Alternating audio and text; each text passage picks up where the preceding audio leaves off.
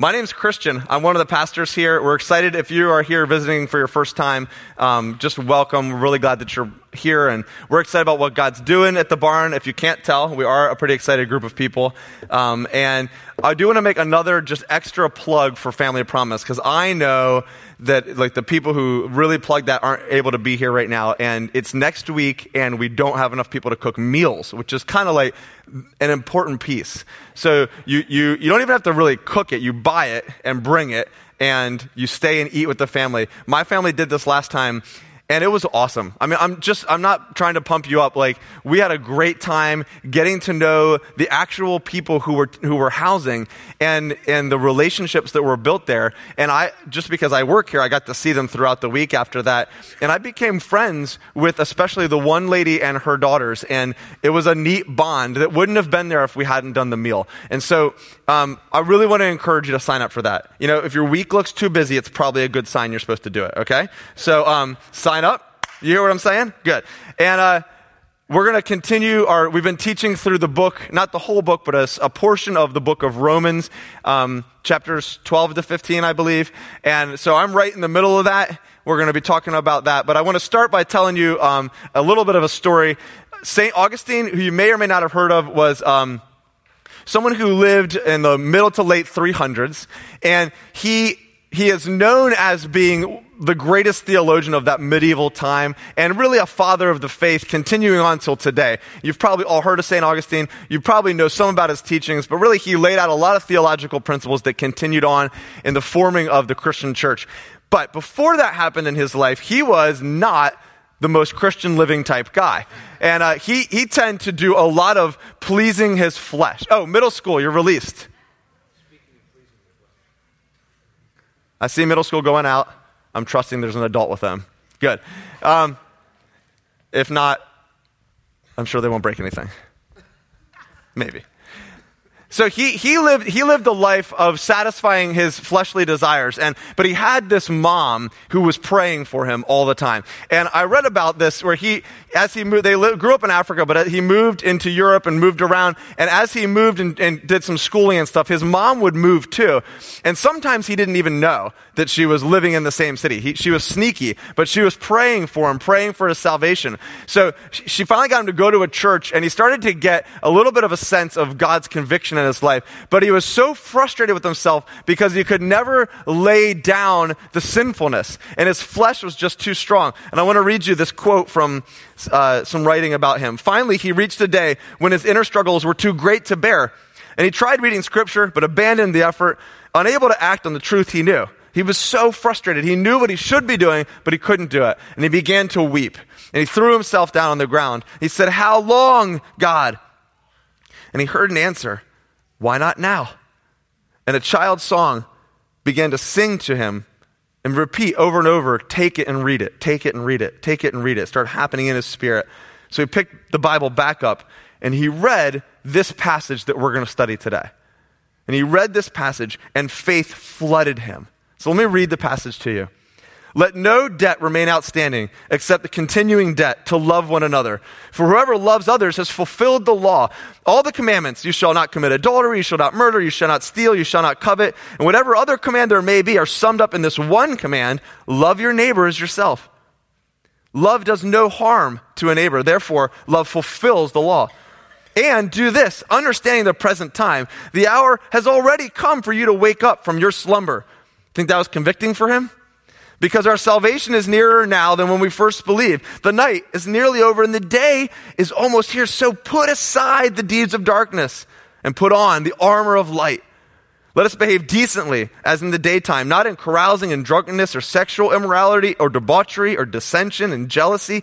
Rather, clothe yourselves with the Lord Jesus Christ, and do not think about how to gratify the desires of the flesh." And it says he immediately thrust aside the sins of the flesh that had held him in bondage. And he went and was baptized and went on to live an incredible life for Jesus.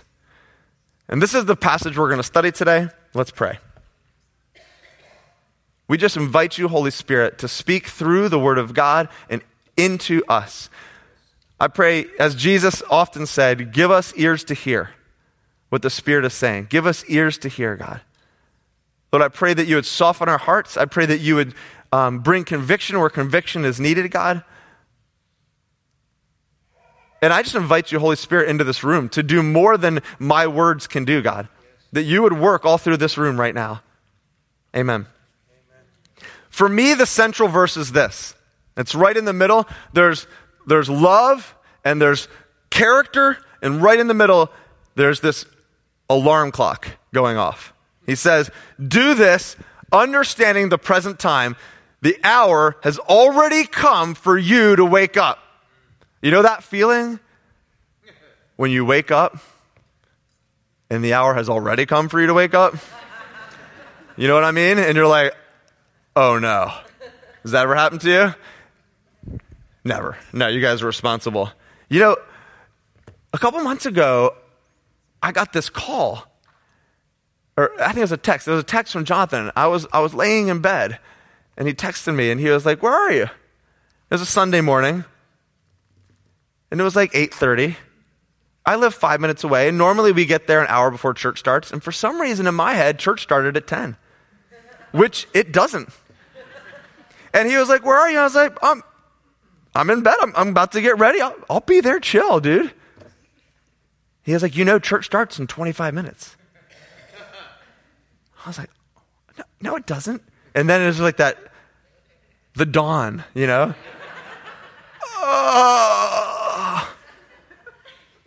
I was still there pretty much on time, pretty much. Good thing I wasn't on the worship team that day. The time for you to wake up has already come. The time for us to wake up has already come. Because our salvation is nearer now than we first believed. If that was true 2,000 years ago, it's pretty much more true now, right? Like if he had the authority to say the time is now because Jesus is coming back soon, then how much more is that true for us? Christians, we need to wake up. We need to wake up from our slumber. We need to wake up from our spiritual laziness. And I say this to me first and to all of us. This is the point for me, the first point. Wake up. He's returning. We need to begin to live with an understanding of the imminent return of Jesus. What if you knew that Jesus was coming back in a year? Or 5 years? What if you knew? If you knew beyond a shadow of a doubt? Not like, those books that people write and they get lots of money and then Jesus doesn't return. But I mean like really knew. You really knew. Would you do anything differently? That sin area that you've been like, it's okay. It's not really hurting me. If you knew in a year you'd see Jesus face to face, would you change? What about that relationship that you haven't reconciled, but you've got time? It's out there. You should, but it's out there. But you knew Jesus was coming back. What about that person that you've been meaning to tell about Jesus? Hello? And you knew he was coming back. Would you be like, I'm sure someone will tell him. Don't you think it would change how you lived your life? I mean, this is living with the imminent return of Jesus is like it's a kingdom of God term. It's a theological term that the Vineyard talks about. Living with the ever-present reality of the any moment arrival of the kingdom of God. The ever-present reality of the any moment arrival of the kingdom of God. At any moment, the kingdom of God is going to break through. It's not just Jesus that's going to come back, but it's now. He could come into any moment that we live our lives. Here in this conversation that I'm having with this person, the Holy Spirit could break in. I'm at Lego store talking to a lady behind the counter as I buy some Legos and she starts coughing. Any moment, the kingdom of God could break in. I'm talking to my neighbor. I'm ministering to my child. Any moment, the kingdom of God could break in. It's a different way to live our lives. We're supposed to live on the edge of our spiritual seats, ready to jump. He's saying, wake up. It's so easy, though, to just be like, I've been a Christian for so long. Isn't it interesting that the arc of Christianity, he says we should be more awake because it's getting closer to the end. We tend to be more awake right at the beginning. Yay, Jesus, I'm a Christian. And then we kind of just get into the routine. Go to church, go to church, go to church, go to church, go to church, go to church. How many church services have you been to if you've been alive for a while? You know how many church services I've been in? I can't even count. You start thinking about conferences and small group meetings and holy cow. You know how many teachings I've given? It's terrifying how many teachings. I'm only like 30. I'm only 38 for 48 more hours, all right? But I am well in the middle of my 30s right now. And thank you. I should say, since I have the power of the microphone, that it's my dad's birthday today. Happy birthday, Dad. Total abuse of power right there. That was horrible.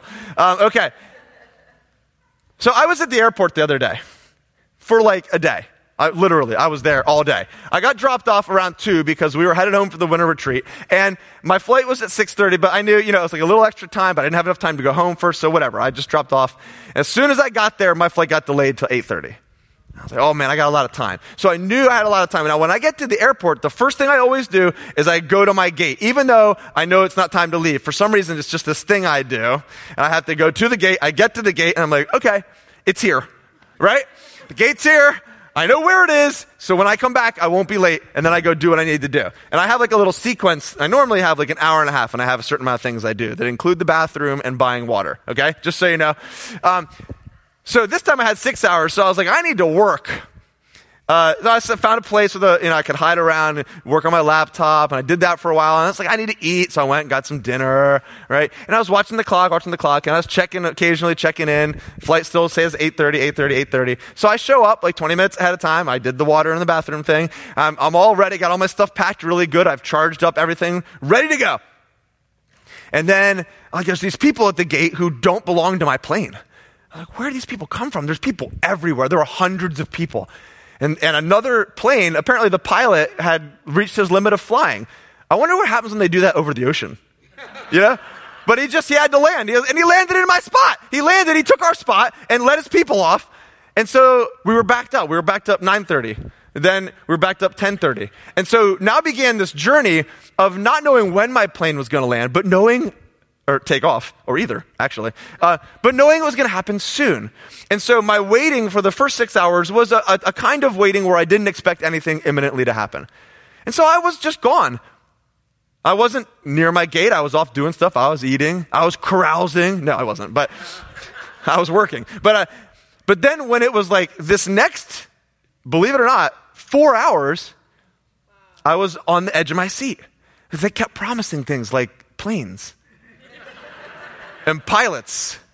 They literally got a plane finally around 11:15. And she was like, but we don't have a pilot, which I don't understand. How this airport had so many planes and so few pilots. I don't know where they all were. I was like, is it that hard? It's mostly computerized. I'll try. There's got to be like a YouTube video you can watch, right? That's how I do most things in my life. So then the pilot landed on the other side of the airport and he came through. We saw him. We were like, yeah! Like at this point it was 11:45 at night. We had like a 4.5 hour flight in front of us still. We were like out of our minds. We're like, yeah, pilot! Right? He gets in there. She says, oh guys, we're going to start boarding soon. She starts talking and right in the middle, her phone rings and she turns around. She's like, and she looks at us, right? And she doesn't say anything. She just hangs up and just stands there. And people are like, what do you say? What do you say? What do you say? What do you say? We're all crowding around. She won't say anything. Then another person comes and have a little conference and then leaves. Right? And then we start getting alerts on our phone. Flight canceled. It was midnight. I'd been there for 10 hours and they were generous enough to hold us just long enough that all the hotels around the airport were full. And all the flights in the morning were full. It was the worst possible thing they could have done. But the point of the story is not how frustrated I am with flying now. I was praying about this teaching, thinking about the difference in my waiting. The first 4 or 5 hours of waiting, I was just not there. But then the next 4 hours, I was ready. I like strategically found a chair as the people in front of us left. I got the one outlet in the whole room. Have you ever done that? I was Hawkeye. I was watching it for like a good half an hour, slowly moving my chair over until I got next to him. I was like, as soon as he pulled it, I was like, wow, got it, right? For the next 4 hours, people are like walking like this, looking for outlets. And I was like, yeah, I shared it. Don't worry.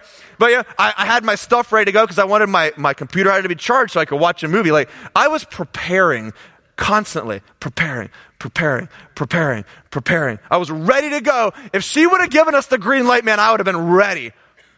My water was about halfway empty. That concerned me a little. I considered going and getting some, but I didn't want to miss anything. Doesn't that sound like a parable Jesus might tell about virgins and oil and stuff like that? I mean, it doesn't really make sense to our society to talk about virgins and oil, but it's very similar, okay? He told 5 parables about not being unready. Do you know that? 5 parables about not being unready. And he said, listen, be dressed and ready for service. Keep your lamps burning. Keep your water full, right? Keep your computers charged. Like servants waiting for their master. Like people waiting for their plane. So that when they come and knock or show up at the gate, you can immediately go. That's how we're supposed to live our lives, on the edge of our seat, ready to go, preparing, not leaving in case we missed something. And side note, they changed our gate 4 times. So if I had left, I might never have found them. That's a true story. How would you live differently if you knew Jesus was coming back? So the first point is we got to wake up. There's an urgency in this passage. And then he applies it in 2 ways. He says, wake up your love. Wake up how you love each other. Let no debt remain outstanding except the continuing debt to love one another. This debt should never be paid off. You should never get to the point where you're like, I did it. I have loved enough. We need to be red hot, on fire, burning with passionate love for each other in a totally platonic and good way. Red hot and passionate usually doesn't go before love unless you're talking about, your wife. But seriously, we need to have a love that is burning with the passion of Jesus for people. He says, love each other. Because here's the problem. You might be sitting there thinking, yeah, I got that. I'm pretty loving. But then if you look at the Bible for the definition of love, that's where things get difficult. He's saying, wake up, Christians. Your love has gotten cold. I mean, isn't this what he says in Revelation? Where Jesus appears and talks to one church and he says, I know that you are neither hot nor cold, but you've become lukewarm. And if you remain that way, I'm going to spit you out of my mouth. Because there's this need for Christians. You can't really be a Christian without being on fire for Jesus. Anything else is something else. We're called to a life-altering, life-changing. Listen to the love that the Bible talks about. Here we go. Love is patient. Right there, like half of us should just give up. Not give up, but that's convicting. There's a lot more we could read there, but right there, love is patient. How patient are we with each other? How patient are we with other Christians? How patient are we with our coworkers? How patient are we with our children? How patient are we with our parents? Yeah, I got you. I see. He was like nodding his head about, children. Yep, that's right. Those parents are impatient. Just kidding. You didn't. I'm just totally making fun of you. All right. Love is kind. Love is not easily angered. I mean, that's like when I should tattoo on my forehead, Or have like my kids hold it up as a sign when I get angry. Love is not easily angered, All that would do is make me more angry, but eventually, put that sign down, But it's true. I'm not living this love. I got to wake up. I'm just caught up in how the world does stuff. I look around and I see how other people do it. I do it how they do it instead of getting it from Jesus and doing it how he does it. And Jesus defines love a little bit more. He says in 1 John, by this we will know love, that Jesus came and hugged us all and held us gently. No.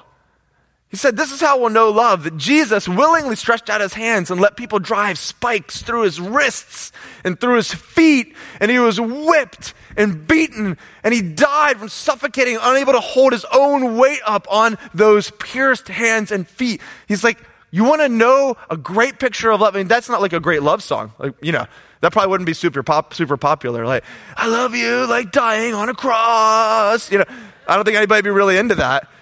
But that's what he says. This is what love is. And we ought to do the same thing. I mean, that's literally what the Bible says. You can't make this stuff up. We ought to lay down our lives for our brothers. And then, you know what it says next? It's just like, wake up, Christian. Wake up, church. If anyone has the world's goods, does anybody in here have stuff? Anybody have extra money, extra stuff? If any of you has that and sees your brother in need, it closes his heart against him. How does God's love abide in him? Wake up. Wake up. No one else is going to save the world if we don't. In fact, that's not enough because 1 Thessalonians tells us that our love should abound more and more. What? This is hard stuff. And that's why we need Jesus to help us. You know what's even harder is if you take love, he says in there, let no debt remain outstanding, love one another. And he spells out the law and he says all that can be summed up in what? Love your neighbor as yourself. You look at the definition of love, and then if you look at neighbor, guys, it gets even harder. It's like the call of following Jesus is so high, but isn't it what the world needs? Isn't the world looking for Christians who love like this? Whose love knows no bounds?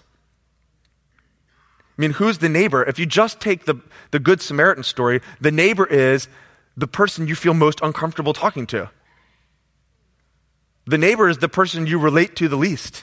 The neighbor is possibly your enemy, right? I mean, the call of love in Scripture is so high. I mean, when you put it as love like Jesus did, we have a lot to grow into.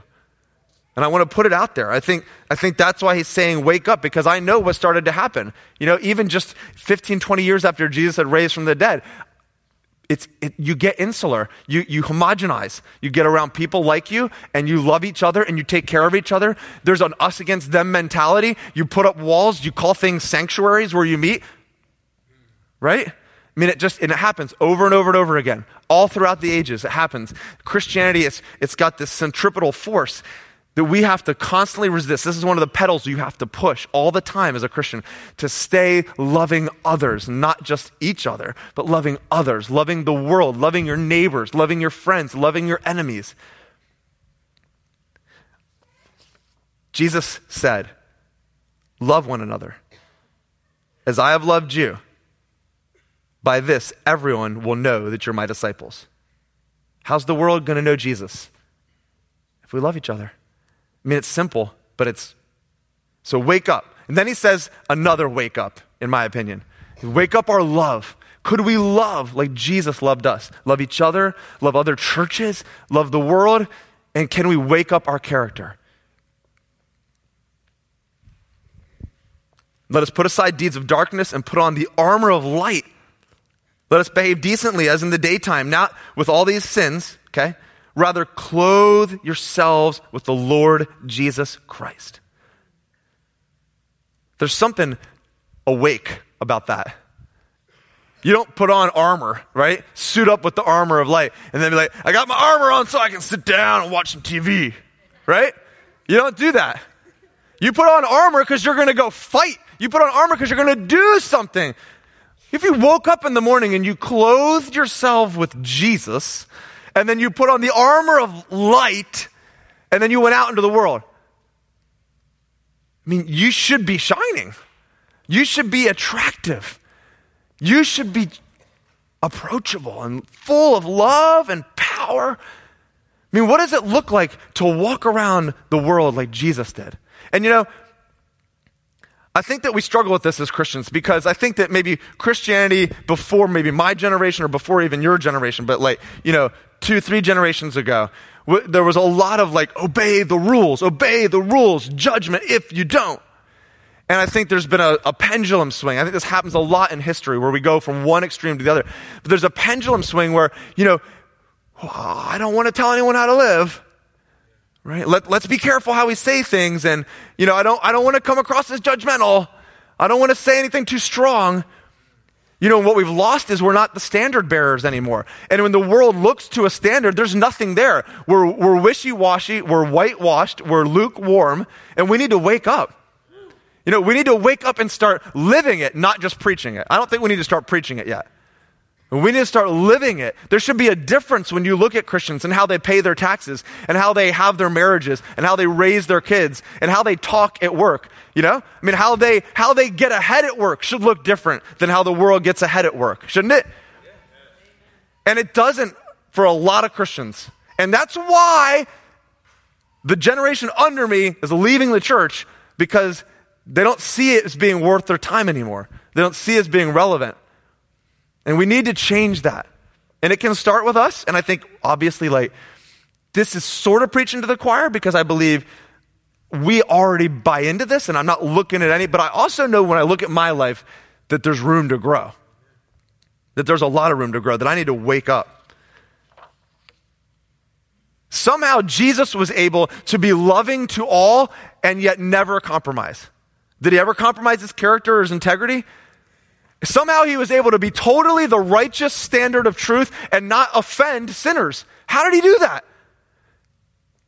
It seems like every time the church tries to be that righteous standard of truth, we come off as offensive. Somehow we've got to find that ability to be like Jesus in the world. It's okay. No, it's not okay. We must have a standard that we live to. We must. We must be holy and righteous. You know, and it's not done through beating ourselves up or anything like that, you know, and that's a different teaching. You know, the Word of God says that it's the kindness of God that leads you to repentance. You know that. So know all of that in context with what I'm saying, but as Christians, we should be living according to a high standard of God. You know, 1 John says that God is light and in him is no darkness at all. And we're called to be children of the light.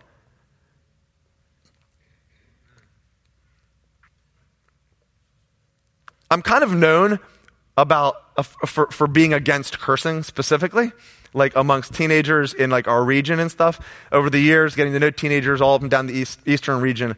And you know, it's like a joke a little bit. And I've always kind of been against it and made a bigger deal out of it than it probably needs to be. I know it's not the biggest deal. But like, you know, I remember a time where this young preacher came and I let him preach at our youth group, and he said a curse word because like sometimes people will say curse words when they're talking to teenagers to try to like relate. I was like, ugh. You know, I had to talk to the person. I had to pull him aside. Like actually, no, I think I did it in front of everybody. I didn't pull him aside. I just said, hey, that's not okay here. Like, that's not the standard. Come on, if you're going to lower your standards to reach teenagers, what is your message exactly? Right? But so I've been kind of a stickler about cursing, and I know people like probably talk differently when I'm not around. Like, I know specifically that teenagers, you know, I know that. It's okay. But so part of me over the last few years has been like, maybe I'm making too big a deal out of this. Maybe I need to relax a little bit, you know? And I, as a kid, I used to curse a lot, and they're still in my head. Like, they're there. You know what I'm talking about, right? Like, something happens, and you're like, all this stuff, and then like filter, and you're like, oh, bummer, right? It goes from R-rated to PG, like, you know. So I was driving with Jonathan this week, and he told me something that kind of upset me, not about us. Like, he was telling me, we were gossiping, and so, and I said, and I cursed. It just like came out, and he looked at me like, and I looked at myself like, what? He's like, did you just say that? I was like, yeah. I'm sorry. And like, it's not the biggest deal, right? There's way worse things I could do. But I was disappointed in myself. Because I think I started to compromise. You know, and it's like this tension that we feel as Christians. Like, I want to be relatable to the world. Maybe you don't feel this. I feel this. But I don't want to be that Christian that people, you know, but I don't want to be that Christian either, right? It's like, oh.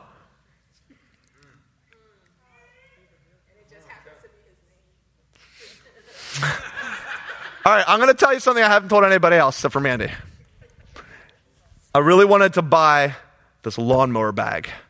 Oh, man, you've gone too far now. Last summer, Last summer, I really wanted to buy this. I wanted a riding lawnmower my whole life since I was 11 or 12, and I used to sit on it in my garage and pretend to drive my dad's lawnmower. And I've always lived in a place with a lawn like this big until a year and a half ago, and my father-in-law bought us a riding lawnmower. Oh, I love it. But it is a pain not to have a bagger. So I was like, I want to buy a bagger. And I was like planning on it for a year. I didn't get it the first year because I am not going to buy something if I don't have money for it, right? And so I was very righteous about it, self-righteous. And the next year came around and I was all set to do it and I still didn't have the money. So I bought it. I did. And I did not feel good about it. Just to be honest with you, I did not feel good about it. And just to be honest with you, I really think we had like 2 or 3 things. I'm not saying God's after me, okay? I'm just saying I think I broke a rule and there are consequences. And I had some financial struggle the next month and a half. I'm just being honest with you. I really think, I've thought about whether I should say this or not because I don't want to come off as superstitious or like, God's out to get you. But like, you know, if you don't tithe, you will have consequences in your life. It's the word of God, right? And if I'm disobedient with my money, I was not a good steward. I prayed about it and didn't feel good about it. And now I was like, oh well. Have you ever done that? You are all sinners. I know you are. And I didn't feel good about it. And that stupid bag sometimes doesn't work. And when it doesn't work, I'm like, are you kidding me? I suffered consequences for you. I thought about taking it back, but I didn't. And I prayed, and it took me a while to feel forgiven because I'm like that. But I know God forgave me, and we've moved on, and we've been honorable in our finances for years. And I know it's not the biggest deal. I'm just saying compromise. Right? I like to read the news. I had this USA Today app that I downloaded. I like to read the news. But I started to realize that at the bottom of some articles, there'd be inappropriate pictures and inappropriate articles. And I don't know why. I think they team up with some like pseudo news agencies or there's some ads or things. It's not that way on every app, but in USA Today, there is one. And there was a time when I scrolled down there and I saw something and I was like, why am I even letting this be here? You know, I wasn't like clicking through or doing anything bad, but like it was there. You know, the Bible says, set no unholy thing before your eyes. And I was like, okay, is this more important than my marriage? Right? Is the USA Today app more important than my holiness? When you think about it like that, you're like, no. And Jesus says some weird stuff about sin. He's like, hey, if your eye causes you to sin, gouge it out. So how I interpret that is delete the USA Today app. So I deleted it. Why would I be like, no, I'll just be really good. I'll just get to the end of the article and I'll just resist. What if there's one time I'm weak? One time is too many. Just delete it. What if you stay up late watching TV and then there's inappropriate stuff come on? You're like not shades of, no. I was trying to say, you're compromising. Like it might not be out and out wrong, but it's not right. And you're letting yourself watch that. Is watching TV late at night more important than your relationships? More important than your holiness? What about gossip? You get in those conversations and then you're in it and you feel bad getting out of it because you don't want to be like to another Christian, because if you've ever noticed, it always happens with other Christians. And you don't want to be like, well, I'm better than you. Like, so you just stay in it and then you end, you're like, let's pray, right? But where are you compromising? On your money, on your taxes? You're doing your taxes right now. Are you lying? It's so easy. They're never going to find out, right? You know, have you ever walked out of a store with too much change? I mean, I'm saying the little things matter sometimes. This is about character. He's saying, wake up. Okay, worship team, come on up. I want to pray for you. Let's take it just a little bit deeper than the little things. What if you're really struggling sexually right now? The Bible talks a lot about sexual sin. Pornography is a huge thing in the world right now. It's everywhere. What if you're really struggling with addiction? What if you're really struggling with your money right now? I think Jesus said to me that in this teaching, he wanted to wake some people up and bring freedom to them. And so I want to offer that to you today. Jesus is well able, and I've seen it in my life over and over and over again, well able to free you even from the thing that you look at and you say, I've never been able to get free from this. He is well able. He can do it. It might not be one prayer time. You might need to go to war against this thing, but you can and should be free. The Bible says so. You're a new creation. Let me read you a song from Keith Green, and then we're going to have a time of response where we're going to worship again, and you can come take communion, or you can come up for prayer ministry. Let me read this to you. You guys ready? Yeah. All right. This is from Keith Green. You guys know Keith Green? He's a great, kind of a prophetic songwriter. Do you see all the people sinking down? Don't you care that you are going to let them down? Let them drown, sorry. How can you be so numb to not care if they come? You close your eyes and you just pretend the job's done. Bless me, Lord. Bless me, Lord. You know, it's all I ever hear. No one aches. No one hurts. No one even sheds a tear. But he cries, he weeps, and he bleeds, and he cares for your needs, and you just lay back and keep soaking it in. Open up and give yourself away. You see the need. You hear the cries. How can you delay? The world is sleeping in the dark that the church just can't fight because it's asleep in the light. How can you be so dead when you've been so well fed? Jesus rose from the grave, and you can't even get out of bed. Jesus rose from the dead. Come on, get out of your bed. God, I pray. Let's all stand together. We're going to go back into worship. God, I pray that you would come and you would wake us up, the areas of our lives that we've allowed to fall asleep, that you would wake us up in Jesus' name. That you would wake us up. God, I pray for conviction. I also pray for faith in the areas where we've given up. I pray for faith in Jesus' name to overcome.